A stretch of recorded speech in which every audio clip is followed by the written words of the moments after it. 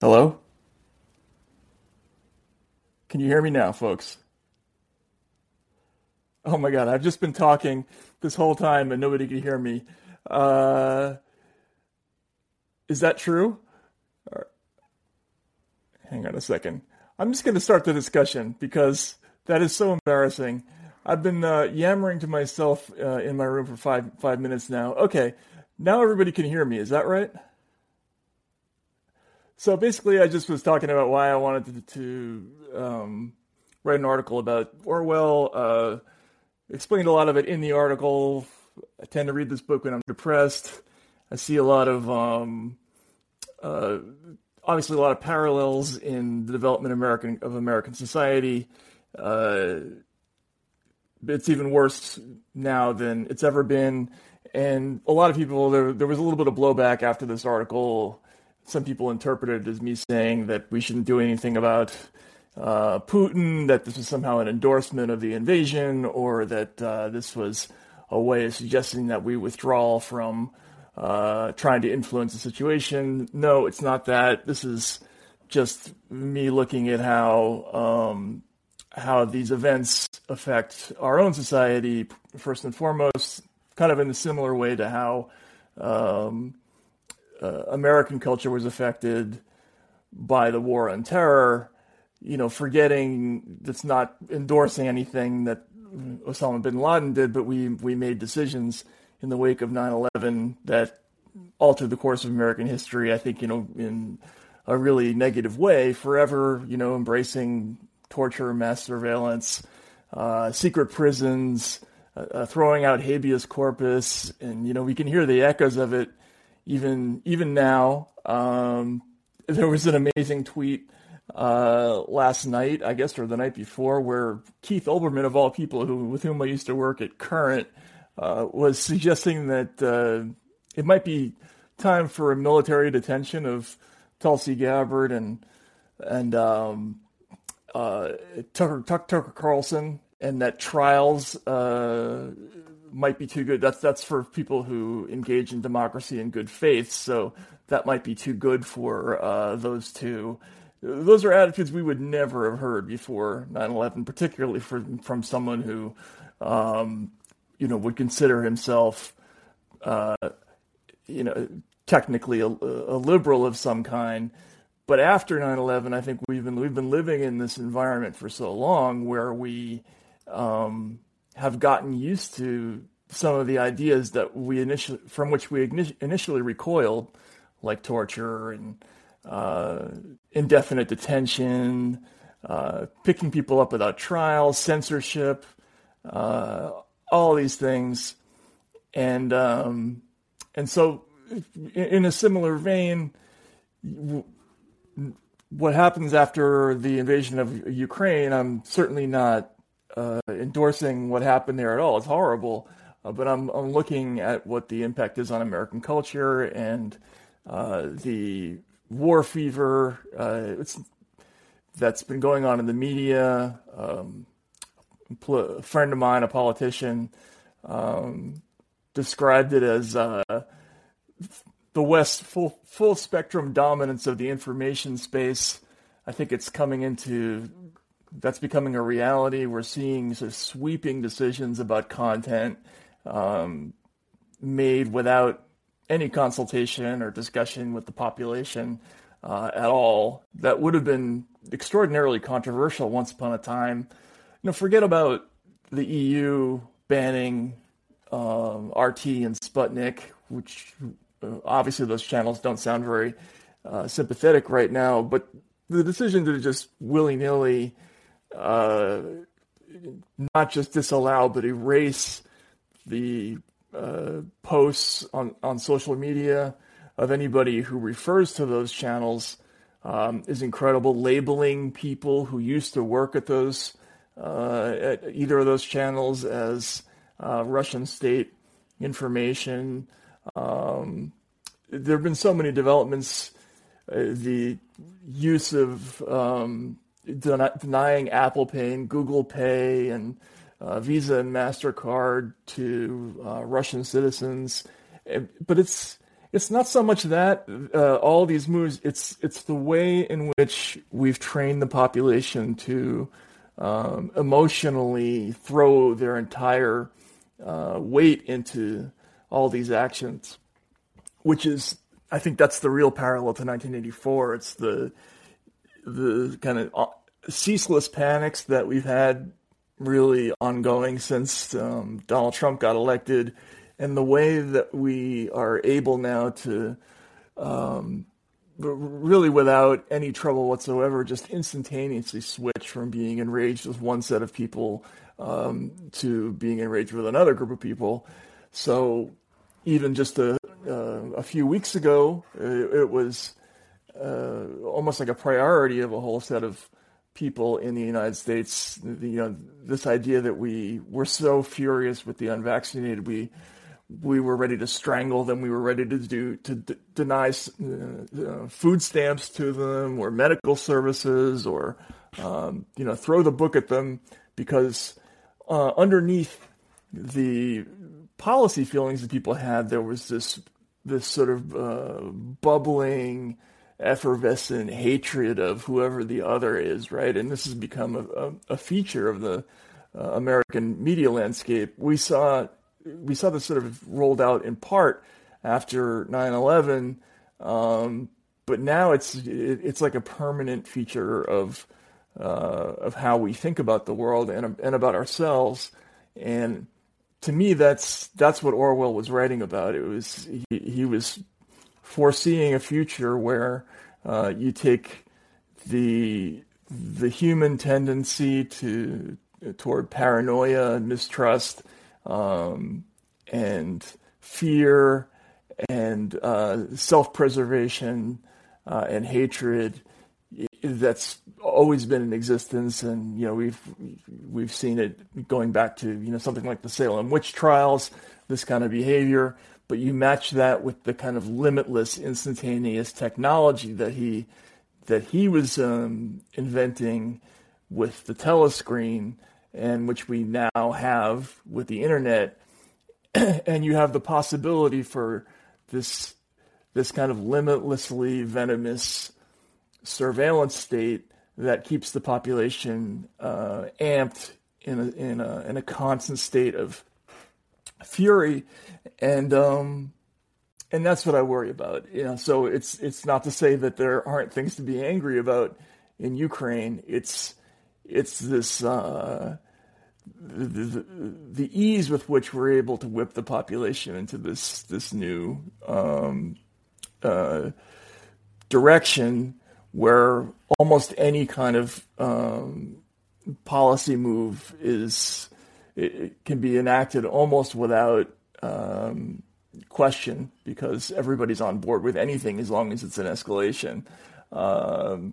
That's what I was trying to describe, is that they've been successful at creating this kind of citizen. And it's funny, John Podhoretz, the neoconservative writer, just wrote a column in Commentary where he somewhat amazingly says that the neocons have achieved their final victory, and they now are in a world where their primary enemies are no longer liberal hipsters, because those people have been conquered, but traditional American conservatives, and that's kind of amazing, and that's what I was writing about in the article, is this idea that you take the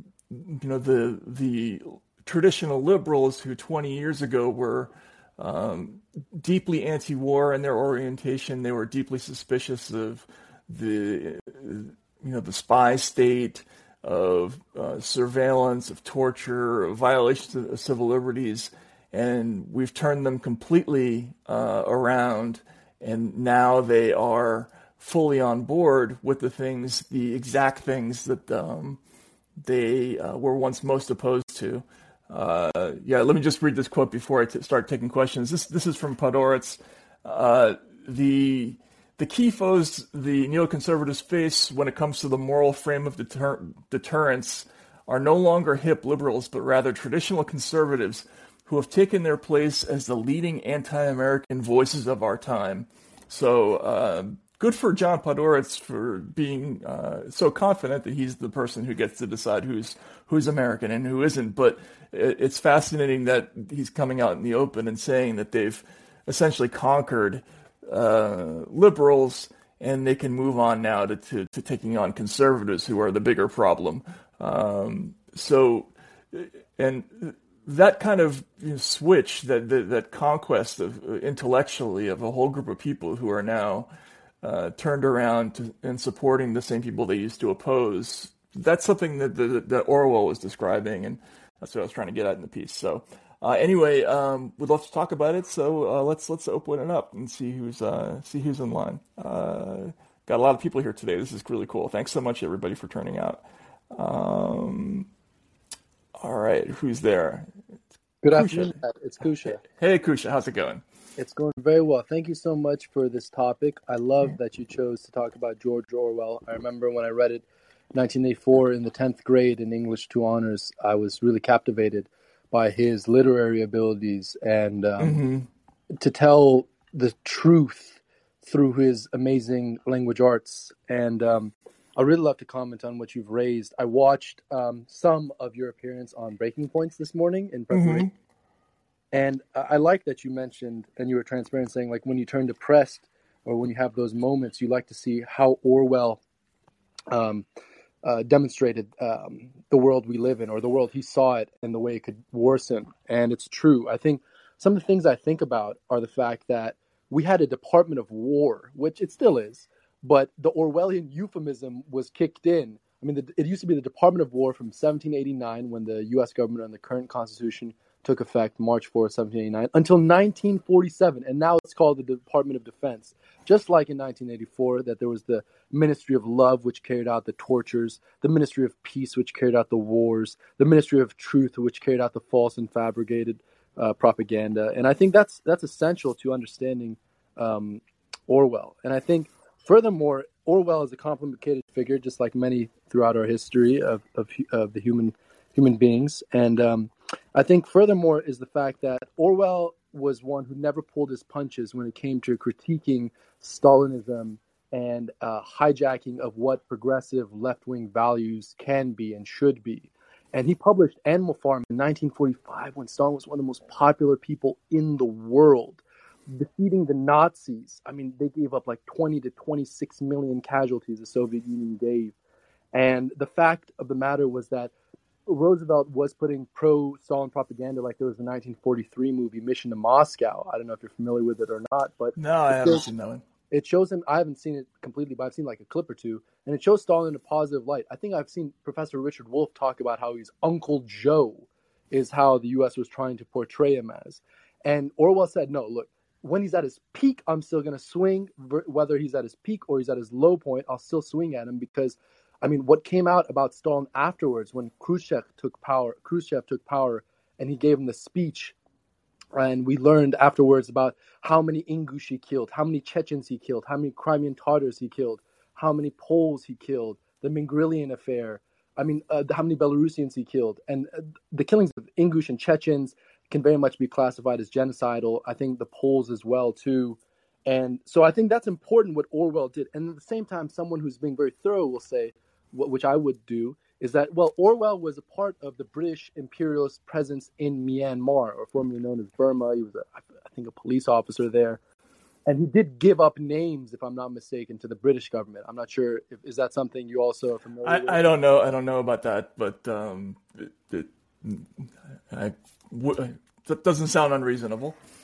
I think he probably gave up Stalinist-type left-figure names to the British government, it might have been, if I'm not mistaken. I think Ben Norton has like a critique of George Orwell that he published once before, talking about that. But I think it's important to see the holistic George Orwell. And yes, the CIA did largely propagate his works, promoting his books. I think even financing like some of the Animal Farm movie, if I'm not mistaken, the cartoon version. I'm not familiar if you watched that one or not. No.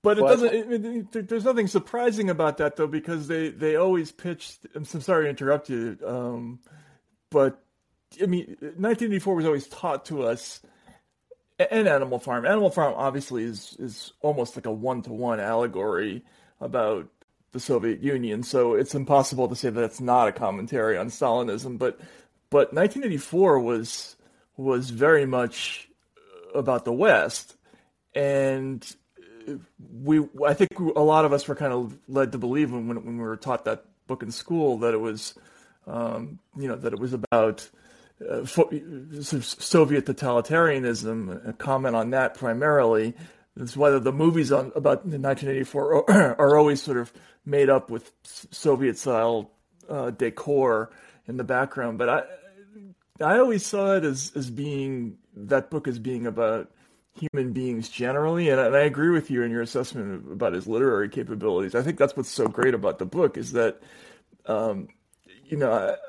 maybe the first time I read the book, I wasn't as impressed with the writing, but as I've gotten older, I've come to appreciate that book as a novel much more. I don't know. I'm sorry. Go ahead. But Thank you. Yeah, I think what Orwell said it specifically. You can look it up. He says that there's a quote. It's essentially, if I'm not mistaken, it's every serious work I've done since 1936, if I'm not misremembering the quote, has been against totalitarianism and for democratic socialism, as I understand. That's Orwell's quote. I paraphrase it slightly, but I think that's the core of the quote. And I think this very much paints to why a lot of it was a condemnation of Stalinism. And at the same time, as you'll know, obviously Nazism and any other totalitarian society, authoritarian society, repressive society that censors speech and expression and assembly and press and so on and so forth. And one thing I'd love to conclude on is knowing your analysis on this based off what you said on Breaking Points is when you're talking about Putin's rise and how he climbed up when he was helping out, I think it was one of his former professors, right? Sobchak, mayor of Moscow, was it? No, Petersburg. Petersburg, thank you. Yeah, mayor of Petersburg, and Putin was showing that he was very loyal, and Yeltsin saw that and was enamored by it. He said, this is someone who can help me out because he helped Sobchak escape, get the planes together.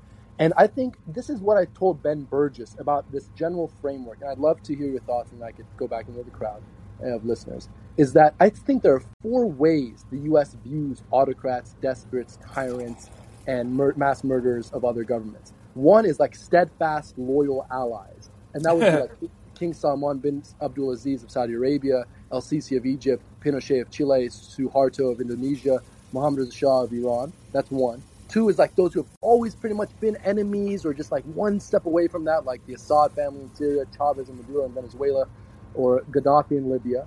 3 is like those who are intended allies or actual allies that went rogue, like Noriega in Panama, Hussein in Iraq, Trujillo in Dominican Republic, the Islamic Republic, Grand Ayatollah Khomeini in Iran. And I think Ben Burgess was the one who said Putin definitely fits that characterization of this 3rd category.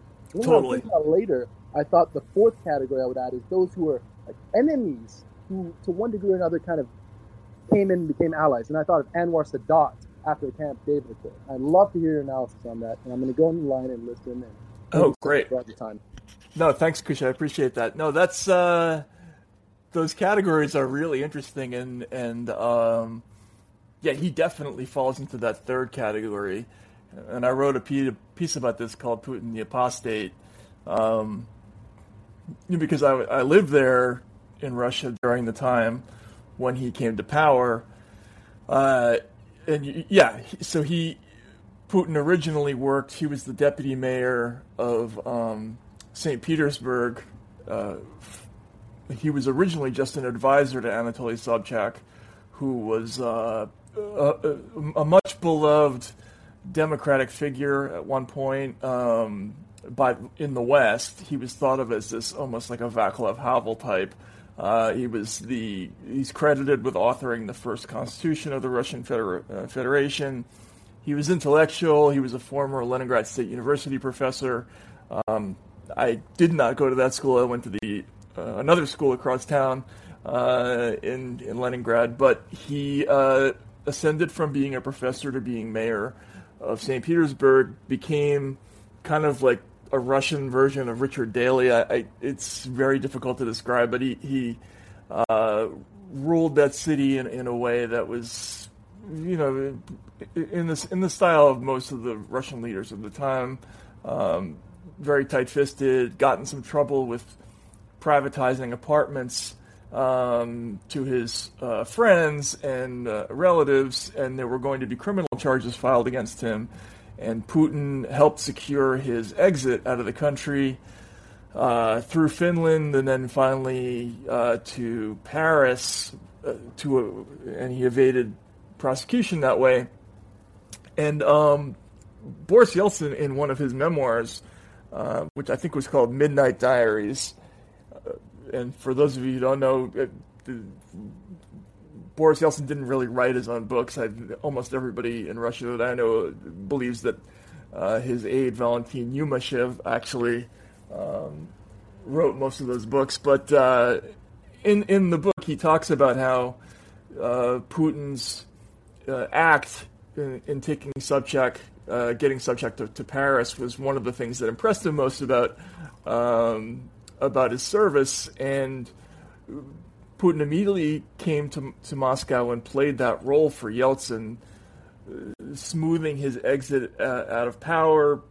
Yeltsin was being pursued at the time by political enemies, including the prosecutor general of the country, Yuri Skaratov, who was going after the Yeltsin family for a variety of things, but among other things, accepting bribes from a Swiss construction company called Mavitex.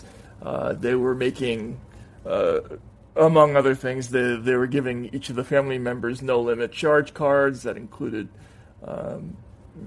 Yeltsin's daughter. And so Putin essentially destroyed Skaratov, played a sex tape of him on national TV after being promoted to the head of the FSB, and really secured Yeltsin's exit from power in 99 and 2000, when he himself ascended to the presidency and started the second war with Chechnya. And as I wrote about in the piece, at the time, there was all of this laudatory commentary about Putin, and this was after he'd done some pretty horrific things. You know, he had gone after journalists. He had had independent media stations closed down or essentially prevented from broadcasting independently. And in any case, there were attacks against reporters from outlets like Novaya Gazeta, some people who I knew personally, like the writer Anna Politkovskaya, I knew a little bit. There was another reporter named Yuri Shekachikin, who I used to call for advice every now and then, eventually became a Duma deputy. He was killed later on. But even before that, Putin was doing all kinds of things that were not good, but was being praised by a lot of the foreign policy establishment because it was believed that he was going to be a more sober, more dependable version of Yeltsin. And it wasn't until later that he became, kind of a member of the Hitler of the Month Club that you described, like the Saddam Hussein, Noriega type figure. So that's, I think that all of that history is fascinating, and it's also just amazing that it's been wiped away so effectively. We just don't know anything about it. These figures, these people who are described in these maximally evil tones, like Hussein and Putin, they're dropped to us in the media as if they were born that way out of the womb. They were always Hitlers in this sort of contextless way, and that too is kind of amazing. The inability to look back, but this has become a feature of the kind of American news landscape, is just this ability to not think a couple of levels down, or not to have a multi-layered view on things. There can only be a sort of binary understanding of everything, and that's very much how Orwell was describing life. In fact, if you look at the sort of afterword to the book, the principles of newspeak and the appendix, he talks about how the whole concept of newspeak was to build a language where people couldn't have thoughts that meant two things at once. You couldn't have sort of an idea with shades to it because everything was concrete. Every word only meant one thing. You either believed in something or you hated it.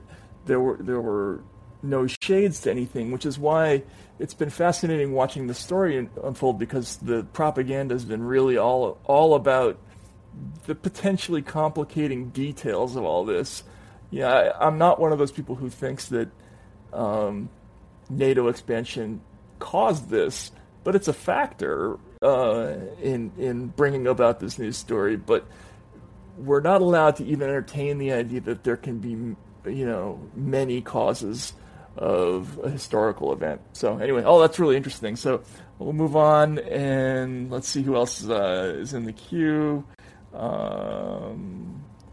Let's see, who do we have? I think Mary, is that you? Are you there?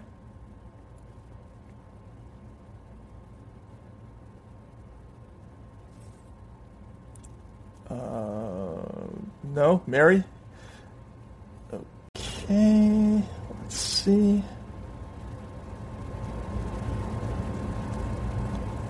I think Alan is then next. No? Yeah. Hey, Matt. Hey, Thanks. hey, Alan, how's it going? Good. Thanks. One thing that struck me as particularly, I guess, Orwellian, recently is when it was announced maybe a week or so ago that some countries were banning public support for Putin's invasion. Oh yeah, Um, the Czech Republic. Yeah. yeah, that's right, the Czech Republic. I remember seeing an interesting mix of reactions to that on Twitter. Some people were disturbed by it, such as myself, and then others were cheering for it. And one comment in particular stuck out to me, in which someone said, "I hope that all free countries follow suit." This is right. I mean, the double speak, double think there, calling for three That's so countries to ban perfect. free speech. Yeah, exactly. And it makes you wonder, how did we get to this point? I mean, this isn't the first, instance of censorship that we've been seeing, with some level of mass support lately. I mean, obviously the Joe Rogan thing, and you talked about censorship yourself recently, Matt. And I have to wonder, how are we getting there? So one thing that I've done a few times in recent months is reply to somebody calling for basically, any sort of censorship or deplatforming, and ask them when they decided that they were in favor of censorship. I've never actually gotten a response other than being ignored or blocked. And I think that's telling. I think that there's a process by which people are coming to these positions that is not really happening in their conscious brain. Conscious, yeah, Yeah. yeah. Um, That. I Mhm. don't know a better. Oh, sorry, Matt. Yeah, I want to hear your thoughts. I just want to say I don't have a great explanation for that.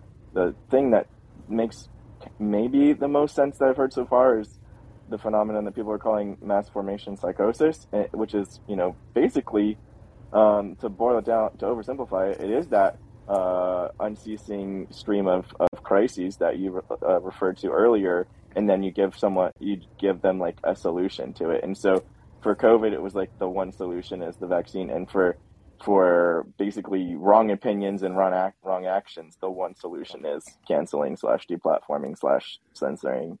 But it's Right. okay because it's the private sector. No, no, no. That's no. First of all, that's a that's such a perfect detail, right? That I hope more free countries follow suit. Um, I mean that Orwell could have written that, right? I mean that's an amazing thing. Um, but yeah, I think I have done the same thing and asked people when they've changed their minds about censorship, because as a Gen Xer, I didn't know anybody growing up who was pro censorship. Like that was not the kind of person that I would ever have interacted with. That would have been extremely unusual. And if such a person existed, I would not have thought that it would have been someone to the left of me. Usually, it would have been somebody, maybe who was in favor of banning the Dixie Chicks or whatever it was. Like, that was the only experience we had with that. But I will say, I think there were a couple of things that changed the minds of some intellectuals in recent years. Charlottesville was one of them, where this idea of allowing people, neo-Nazis, to march, that was the sort of fundamental allegory about free speech in America, was the Skokie, Illinois instance where the ACLU was defending the right of neo-Nazis to march in Illinois, and the legend for liberals after that was always that had turned it had turned out well, but B, it was the right thing to do. Now the problem with the way I think a lot of people understood that story was they were looking at whether or not that decision was effective, as opposed to the deeply thought out reasons behind it. If you ever see the movie Mighty Ira, he talked about Ira Glasser from the ACLU talked about why they were defending the Nazis' rights to march, and the reason for that was because if you didn't, then every small town in the country was going to take it upon themselves to make decisions about who could and could not speak. And did you want that going on in small towns in the South, where they might ban a civil rights march or something along those lines? But for a lot of people, it was the idea that, well, the march in Skokie went off without a hitch, and those Nazis ended up becoming a non-factor, and therefore it was the right thing to do. Well, when Charlottesville ended the way it did, I think a lot of people's minds were changed. I think that's when you started to see editorials in the New York Times about rethinking free speech. And then the second thing after that was the deplatforming of Alex Jones, and then also people like Milo Yiannopoulos. And you started to see comments from people in universities to the effect of, deplatforming works. We don't have to deal with those people as public figures anymore, and there's no such thing as a slippery slope, and that's a logical fallacy. So we can actually go after those people, and in fact, if we don't go after them, their continued propagandizing is really our fault, so we must go after them, we must censor them. That's the closest thing I've seen to a logical explanation for the change of heart about censorship, but to me, I think that represents a deep misunderstanding of why why you want to avoid those processes. I mean, it's human nature, and this is part of what Orwell was talking about, is that if you think you can stop with one Alex Jones, it just doesn't work like that. The nature of human beings is that we always go and find the next person and the next person and the next person until there's a crackdown in all directions. So I think anyway, that's Alan, right. Thanks so much. Oh yeah. Mm-hmm. Well, I mean, I'm glad you brought up the fallacy of the slippery slope. I mean, I think that if there's one thing we've learned, it's that it's not a fallacy, and there's another word for it, which is the ratchet, right? It's Mm-hmm. always ceding ground only for it to click tighter. Right. And I think something that dovetails so tightly with the slippery slope is the loss of principles, because that's the difference. It's, do you have the principle of free speech or not? If you have the principle of free speech, that's kind of a way of maintaining the boundary, but before you slip down the slope. Once you say, "Oh, the slippery slope doesn't exist," well, now you've divorced yourself from the principle, and now you've embraced, well, we'll make the decision every time, however we feel that time. And I think the loss of principles is one thing that's hugely empowering, or not empowering, powering. Um, No, I know what you're saying. I mean, yeah, I think that, and this is another thing that happened after 9/11, where it's deeply corrupting to the whole society when we get out of the habit of opposing torture or indefinite detention or mass surveillance. We start saying, well, it's okay, but only in this limited case. And the next thing you know, you're saying it's okay in all these cases. And then finally, before long, you've got an international archipelago of secret prisons all over the place, and people are being whisked away. And then you start with assassinating foreign citizens. You say that's legal. Then you move over to doing it to American citizens, and you say that's legal. And it's as you say, when you depart from the principle, you're not really grounded in an idea anymore. You're just making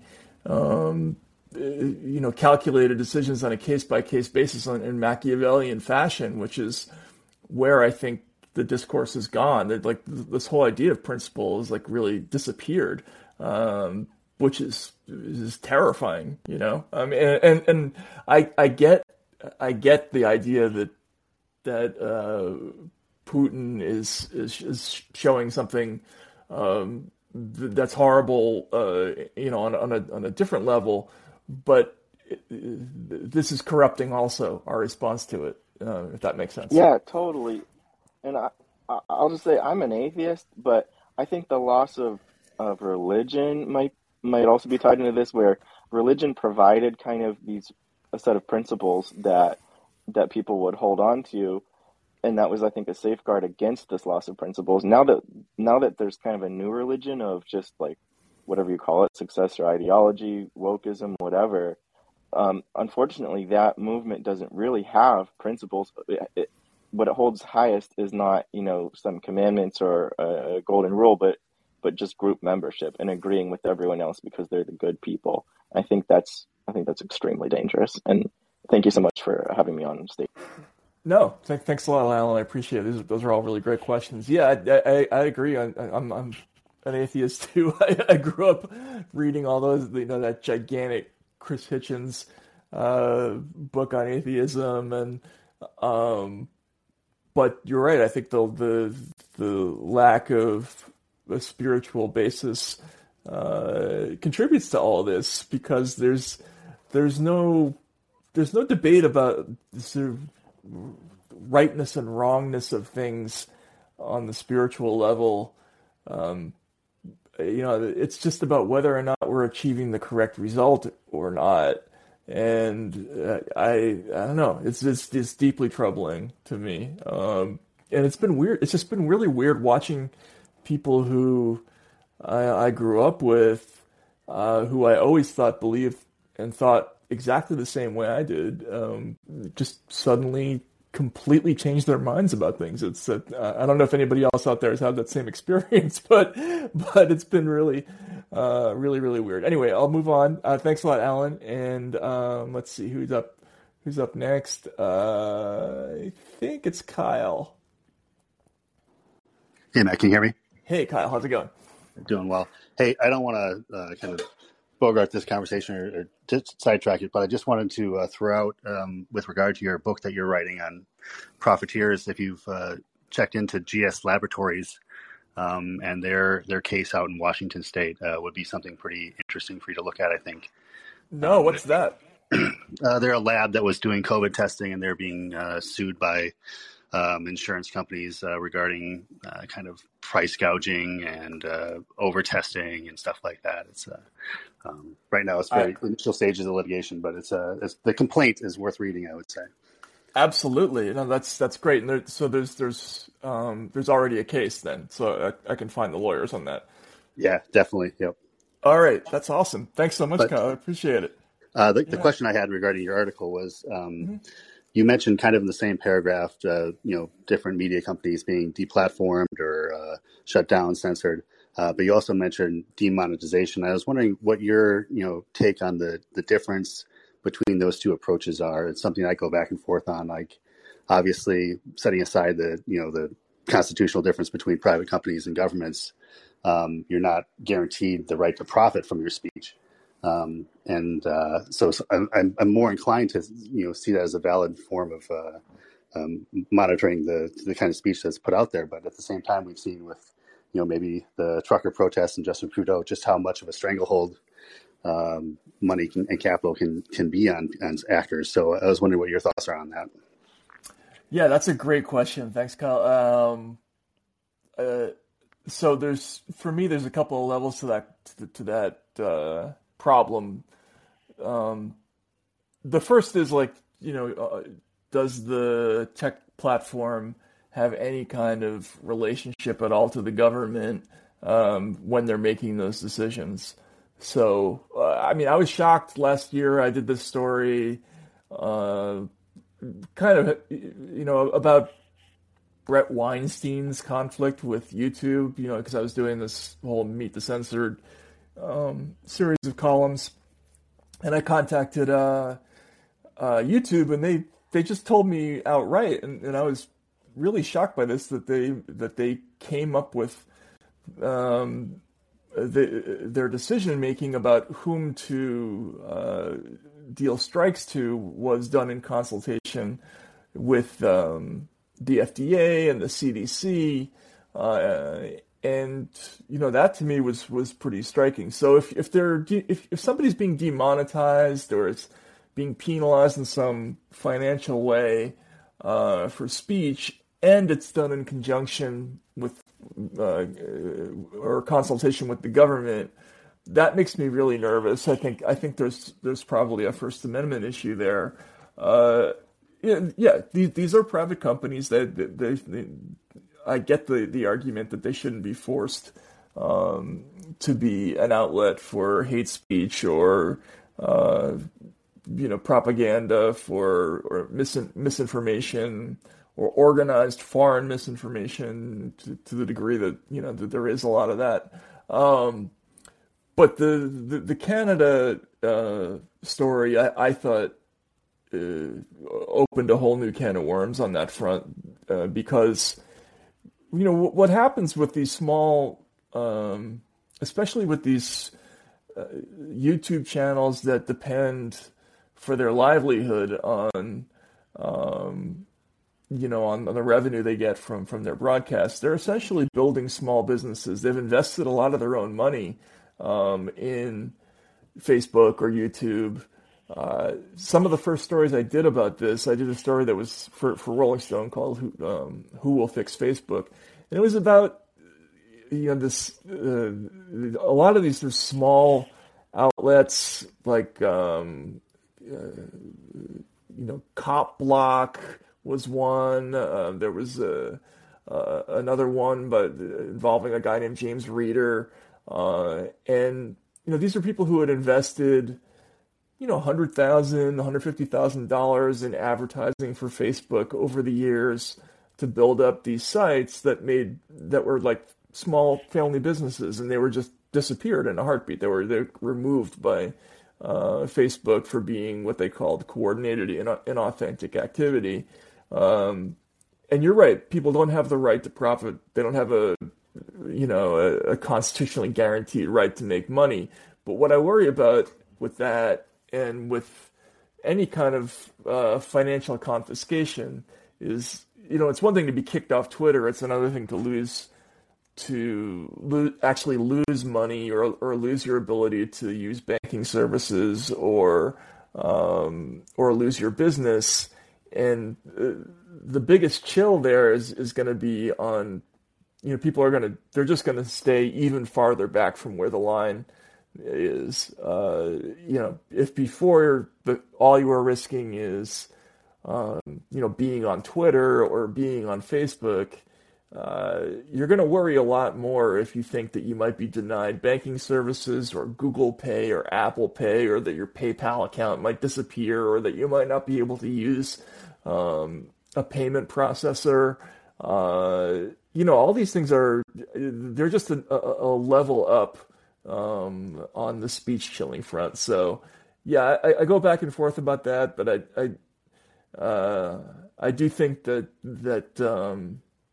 collectively it's just another form of control, and it's another thing to worry about.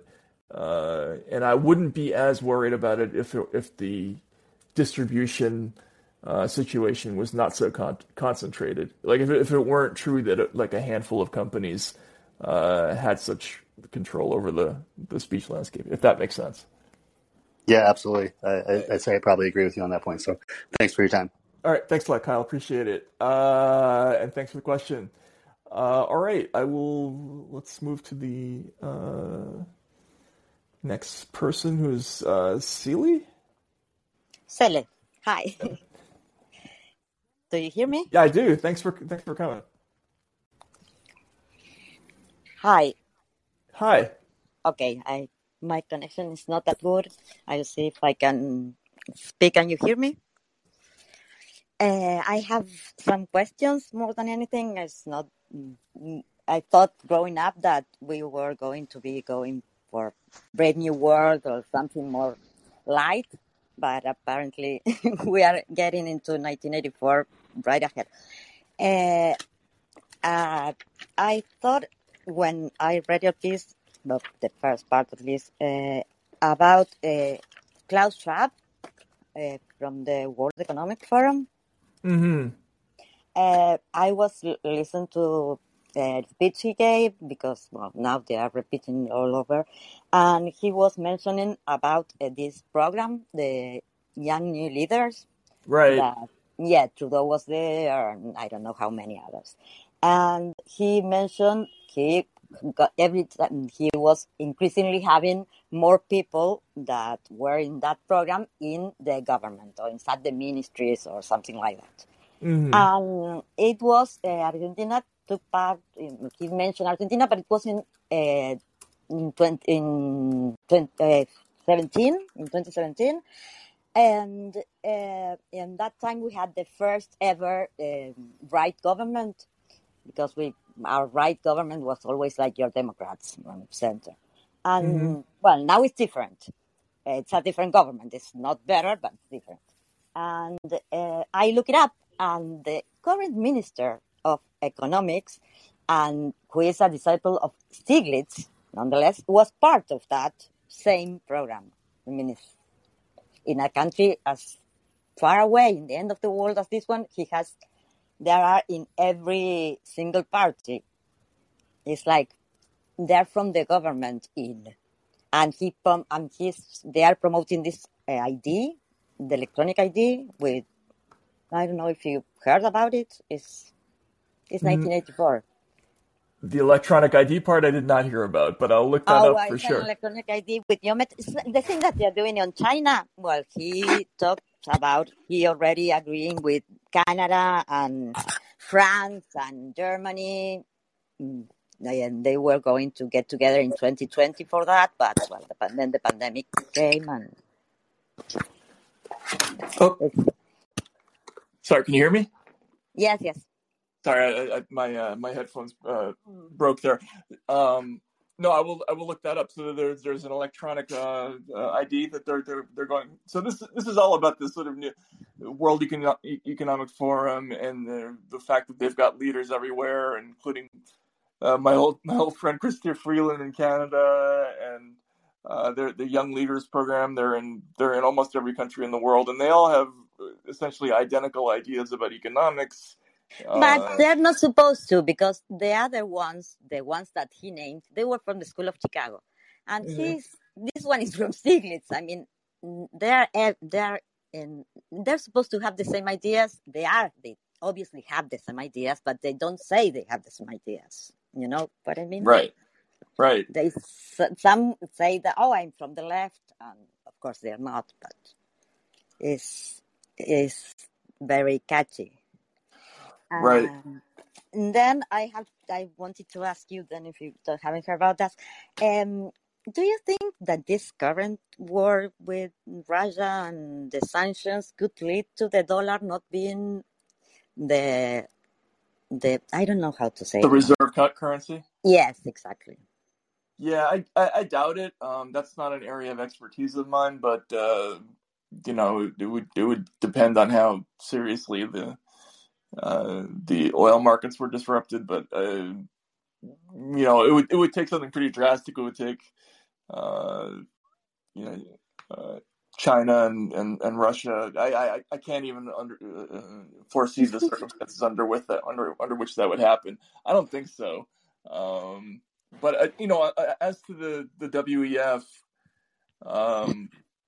I do think that there's an aspect to that too that's kind of straight out of Orwell, and it's this idea that the leaders of countries, they all have to come from the same class. It's just roughly speaking, there's only a certain kind of person that ends up in Davos or at the WEF. And it's that giant pool of everybody else, the proles, are this kind of second level of humanity that doesn't get to participate in the political governance of any of these countries. I don't know if It's I like a think monarchy, but yeah, all over the world.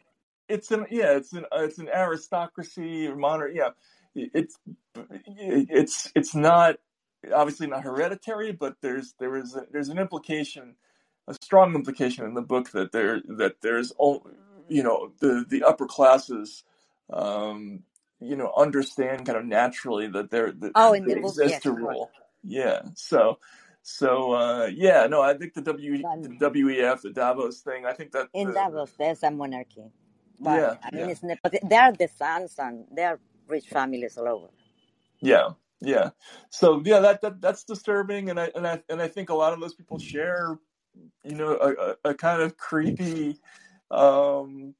dislike or distaste for civil liberties that kind of comes out during times like this, And and so and definitely came out during the pandemic. This distaste for the idea that people of lesser education, that their point of view should be even taken into consideration. That was so on display during the pandemic, and here it was different, but I yeah. hear what you're saying. Oh, really? Was it? Yes, here, I mean, and that's why they can come in with, here, we have a little problem with authority. And here people, they say yes to everything because any law, any norm they put goes in unconsciously, I guess, inside the people's head, and they say, this is logic? Do you think this? And they think if it's of any purpose, if it's stupid, they look at what are the consequences, if they are going to get caught or not, and they do it or not after that. And I think they think that there's no consequence and they will always be able to do that because it's, Argentina. And if they try to, when people decided there was a very strict lockdown, but when people decided the lockdown stopped, it stopped. There was nothing they can do because they had to shoot everybody. Right. And so they feel like they're immune to it, like, oh, they want to be able to do something like this because here, I mean, everybody, what algorithm can they put? They're going to break the algorithm. But people don't pay attention to that. And we have 7% inflation per month and the monetary fund that Trump let us on. So it's not like that. People are talking about cancel culture, and we have absolutely no, how do you call it, political correct here doesn't exist. Well, that's interesting. I'll have to come visit sometime. No, it's not that cute, I tell you. Well, thank you, Celia. I appreciate your the question. The only thing I comment is look up the Sputnik vaccine Okay, About Russia, yeah. Look what happened with the World Health Organization. I will do that. I will do that. Thank you. Okay. Bye bye. All right, take care now. Okay, I'm gonna take just a couple more. I'm on daddy duty today, so I gotta pick up my children later. But thank you so much, and let's see who else is here. I've got S, whose avatar is interesting. What is that? Is that an orangutan? What do I? S is no longer there. It doesn't seem. Can you unmute yourself? Okay, no. So let's go to Curl. Curl Malone. Uh, Utah Jazz fan, clearly. Are you there? Going once, going twice. No. Okay, let's go to Susan.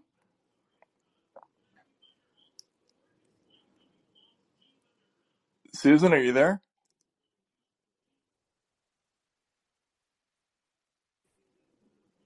No? All right, let's try Arash. Gotta unmute yourself.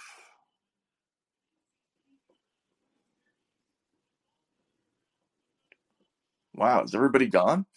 All right, let's try Greg. Здравствуйте, Matt.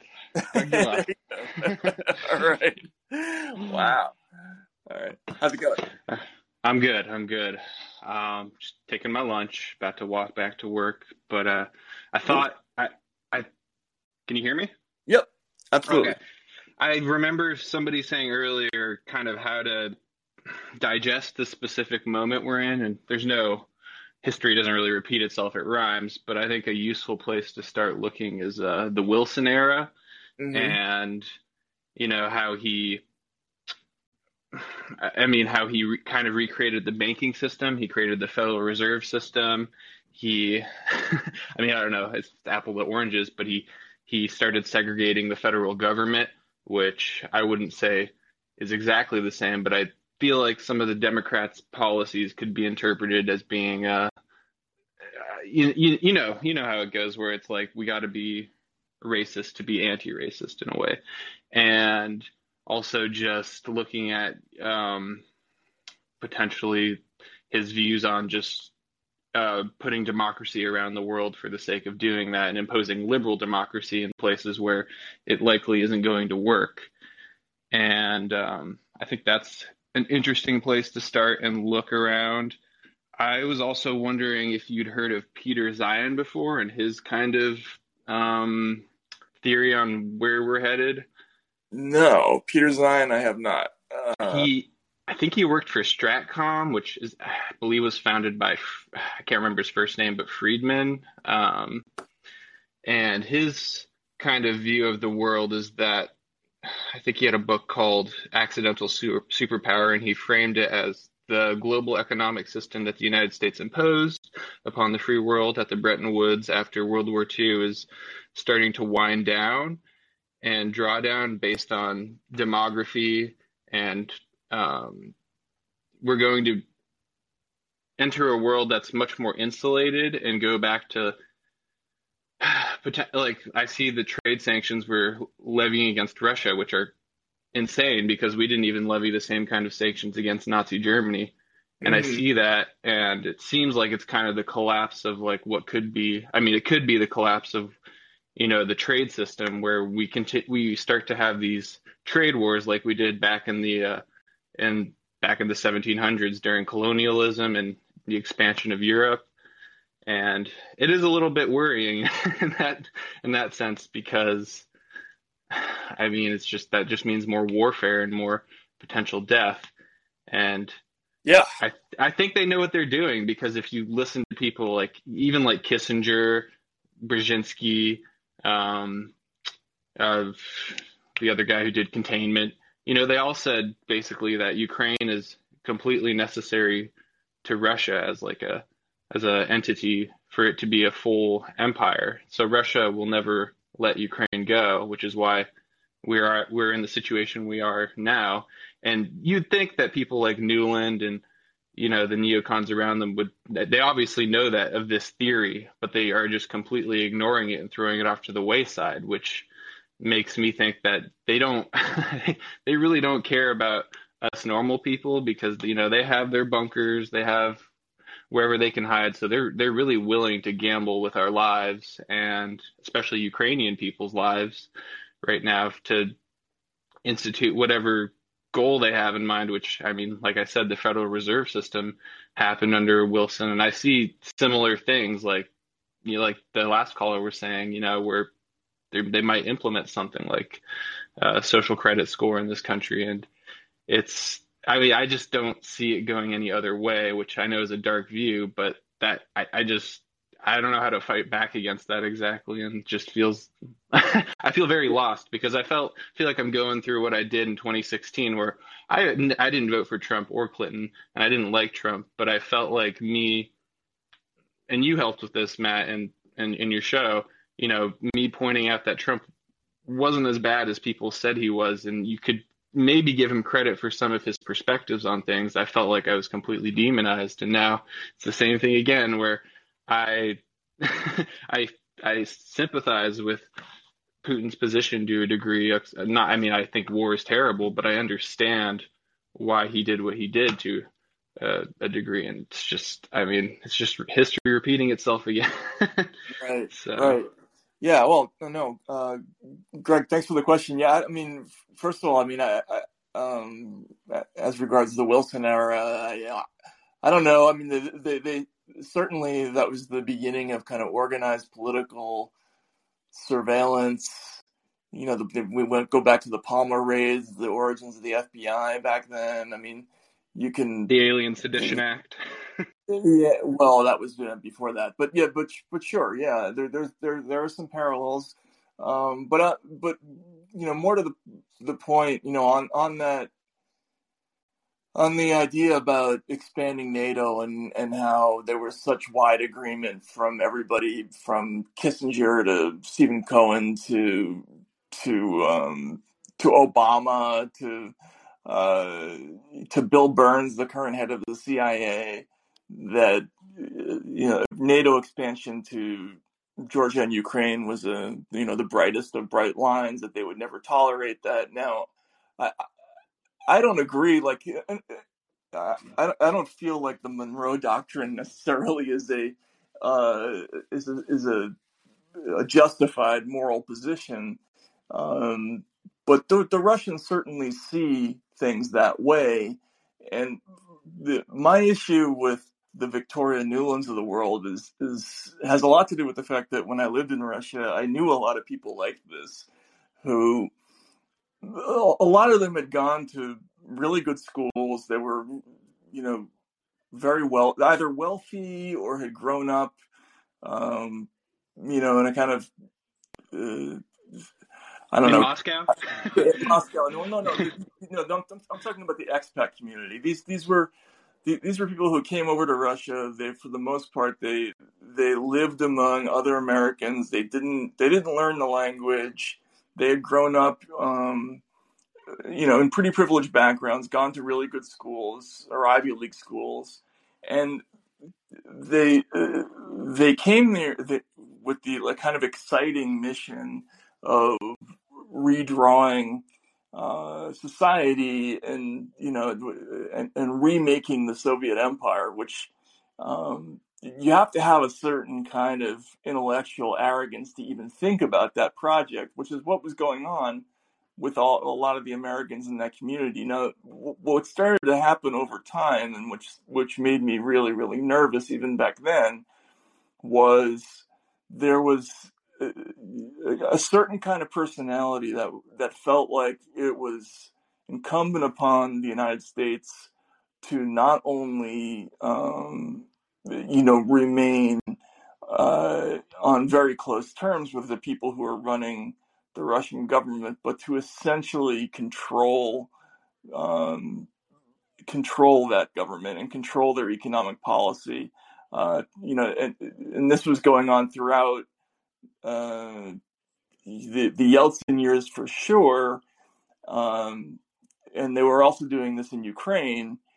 And I think what happened in 2014 sort of reflected this idea that a lot of Americans held, that we just can't countenance a government in that region that we don't have control over, that we're not able to just walk into the president's office and tell them exactly what's what at any time. And then that's the most scandalous part of those tapes that you hear, that we heard released, that yes, that were probably released by Russian intelligence. But when you hear these tapes of Joe Biden talking to Petro Poroshenko, and him just basically telling him, well, here's what your policy on this is going to be, and you're going to fire this prosecutor general, whether that had anything to do with his son or not, doesn't make a difference. It's, imagine if some foreign country, if their president came to the White House and said, oh, you're going to change up your attorney general tomorrow. The population would be pretty pissed, and but we just don't see it that way. We're so accustomed to seeing ourselves as kind of rulers by birthright of these other parts of the world, that we stumble into these policies that and we don't even think about how they appear to other people. And so the Ukrainians and the Russians both, they're proud people. They don't want to be told what to do, and I think that's what I worry about with this story, is that it's kind of these like Dr. Strangelove goofballs who are, they're playing a game when it's something much more serious than a game to real people, and that's what I worry about.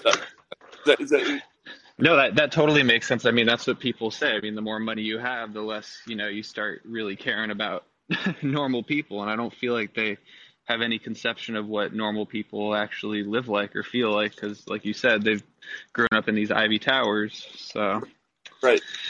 Exactly. And that's the other thing that makes me sad about Zelensky. I've been following him since, I mean, my dad is from Moscow, so he always keeps me up to date on kind of what's going on. And he was very, very excited for Zelensky when he was first elected. He thought he was going to be able to bring peace.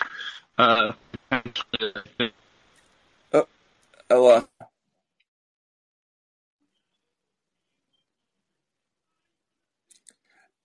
I lost High you. hopes Well, for. thanks for the question. Yeah. Did you have hopes for Zelensky at all, or were you not following him very closely? Oh, yeah. I mean,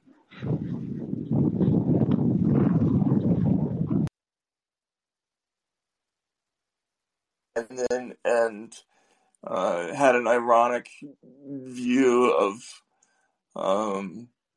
he wasn't the typical slavish suck up to the United States that we of the type that we liked as our leaders in that area. But he also had a very clear-eyed view of what Russia was all about, and I did have some hopes for him as somebody who would fight for Ukrainian independence. And I don't fault him for anything that's going on right now. He's fighting as hard as he can to preserve his country. I just think that it's more the United States. It's more the Victoria Nulands of the world who I think are pushing him into they help push him into the predicament that he's in. That's more my concern. But anyway, Greg, I'm under a little bit of time pressure. I'm going to take one more call. Yep. Thanks so much for pitching in, and enjoy your lunch, or if you just had it. Let's see. I think Joe is next. Hey, Matt, can you hear me? Hey, Joe. Thanks so much. Yeah, thanks for having me. I'll try to be quick. I know you got to get to your kids. So I wanted to kind of circle back to something we were talking about at the beginning, just about the loss of principle.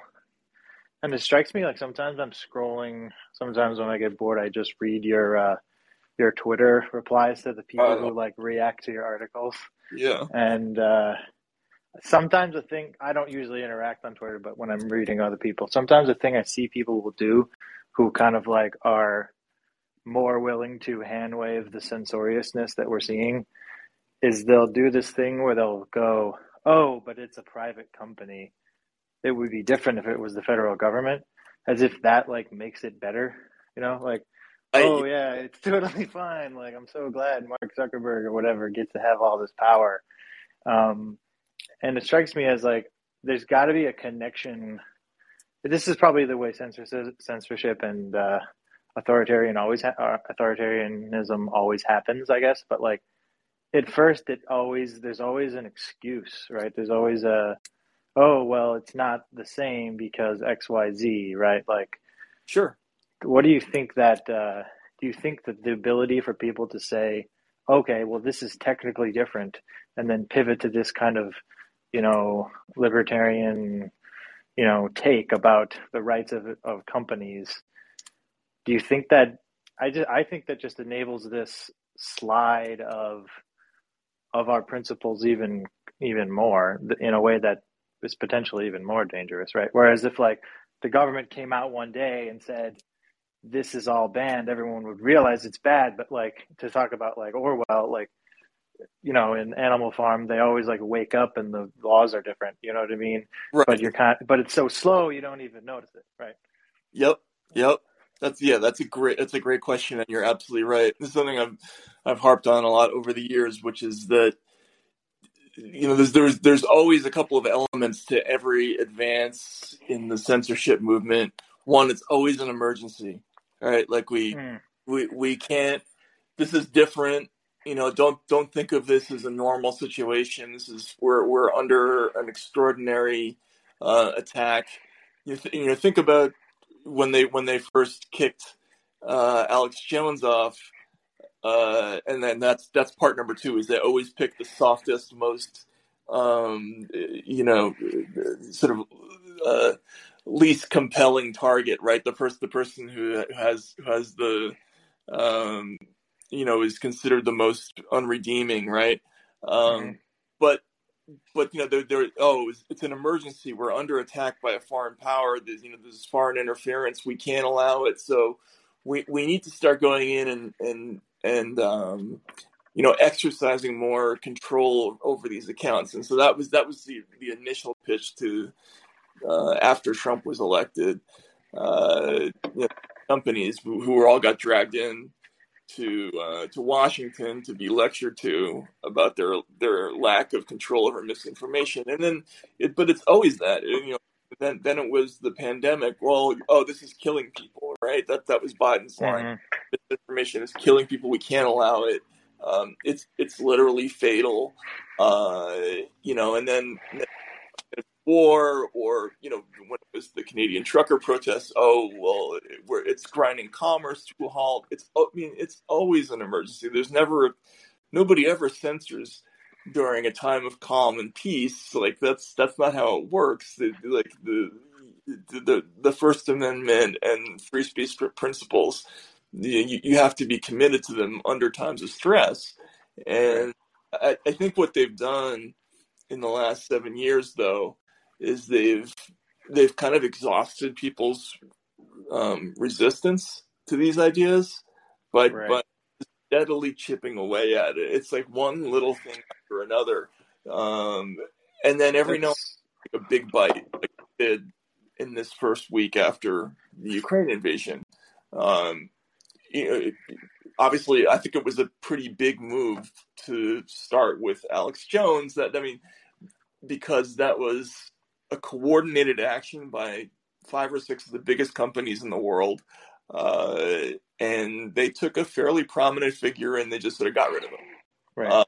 And then, after the invasion, for the EU, from everybody from the EU to DirecTV to Facebook and Twitter and Google to all act at the same time against Russian state television, that's one thing. I mean, I can understand that, but it was the next step of going after, Visa and MasterCard users in Russia, Apple and Google Pay in Russia, individuals who were connected to Russian state media in some way, like those.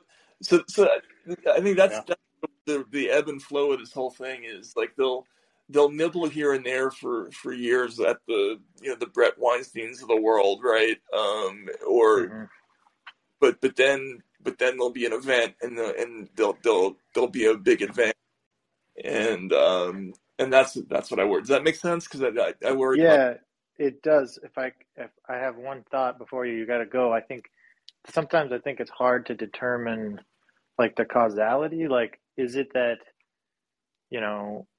these low hanging fruit like Alex Jones are a function to soften people's like the general public's like connection to the principle of free speech itself, or is it that there's a general do you think it's calculated? Do you like it? Yeah, I mean, I do on some level. I mean, there had to have been discussions, Right. Between all of these executives, and they did Because of what the higher up people, what the elites or whatever you want to call them, the cabal would tell you is that, everyone, it's good that our society is achieving this level of moral righteousness, so we're able to snuff things out and we're not stopped by, the old fashioned way of seeing the world, right? So they'll say that it's like everyone wants Alex Jones to get off, so we're doing you a favor.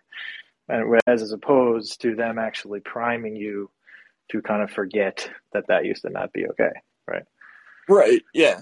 Well, but certainly they pick Alex Jones because it's a step. Yeah. It's an easy step. Yeah. Yeah. I mean, who's going to stand up to defend Alex Jones in the same way? Like, look, it's a big deal to take for the EU to outright ban Russian state media. That's a huge step, in terms of in kind of the history of Western censorship. Like, obviously, that's their tradition is a little different than ours. They outlaw hate speech and everything. But who's gonna stand up this week and say, I need to defend RT or Sputnik? Nobody, right? Right. Well, because what about you? Which is a funny thing that I thought you put in your article, which is like people will what about you right back. Right. So that you'll be like, oh, well, this is what's free speech? And they're like, well, what about Ukraine? Do you hate all the people in Ukraine that are dying? It's like, okay. Exactly. Yeah. So no, this is it's always an emergency. It's always somebody like unredeeming, and I think there's a pattern to it, and they've been all these companies have been very, very committed, ever since Trump got elected. When I think it was probably genuinely true that most of them didn't want to get involved in policing content. That wasn't what they were. I mean, you heard Mark Zuckerberg saying, like, we're not in the news business. We're not, right? Now they all are, and they're all clearly acting in concert. They do things like Apple and Amazon ganging up on Parler, that. This is serious business. We just don't know we don't know the whole story, though. Like, how much of this is being done at the direction of or with participation of government entities. Like, I just wish we knew more of the story about how it's all happening. And so it would be great if there was a lawsuit about some of this stuff that they could get some discovery on that. But imagine that. Yeah. Anyway, Joe, thanks so much. I really appreciate it. And thank you to everybody who came out. A lot of people came out today. This is cool. And thanks to everybody who read the article as well. And I'll talk to you again real soon. So take care.